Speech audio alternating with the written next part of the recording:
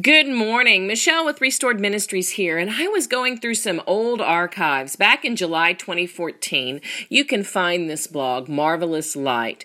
But I was thinking about the verses in that blog, and some of the things are still prevalent today. But the first verse is 1 Peter 2:9. It says, "But you are a chosen race, a royal priesthood, a holy nation, a people for his own possession, that you may proclaim the excellencies of him who called you out of darkness into his marvelous light."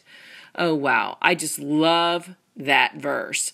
And then another one, Isaiah 42:16. It says, "I'll help the blind walk, even on a road they do not know.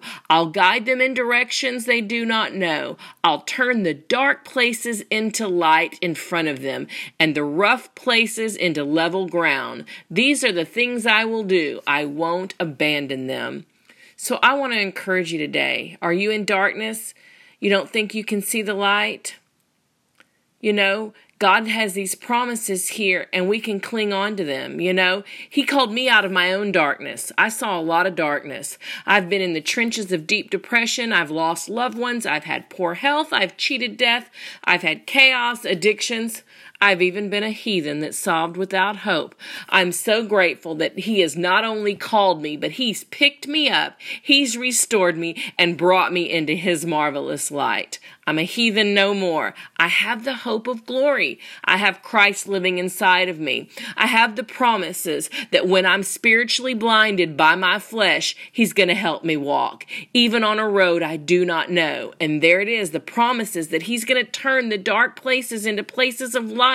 He's going to level out the rough places. He's never going to abandon me. Those are glorious promises. I want you to run to those promises, people. I want you to run to the light, and not just any old light, to his marvelous light. You hold your face to that light, and even in the moments where you just can't see past your darkness, you cling to these promises.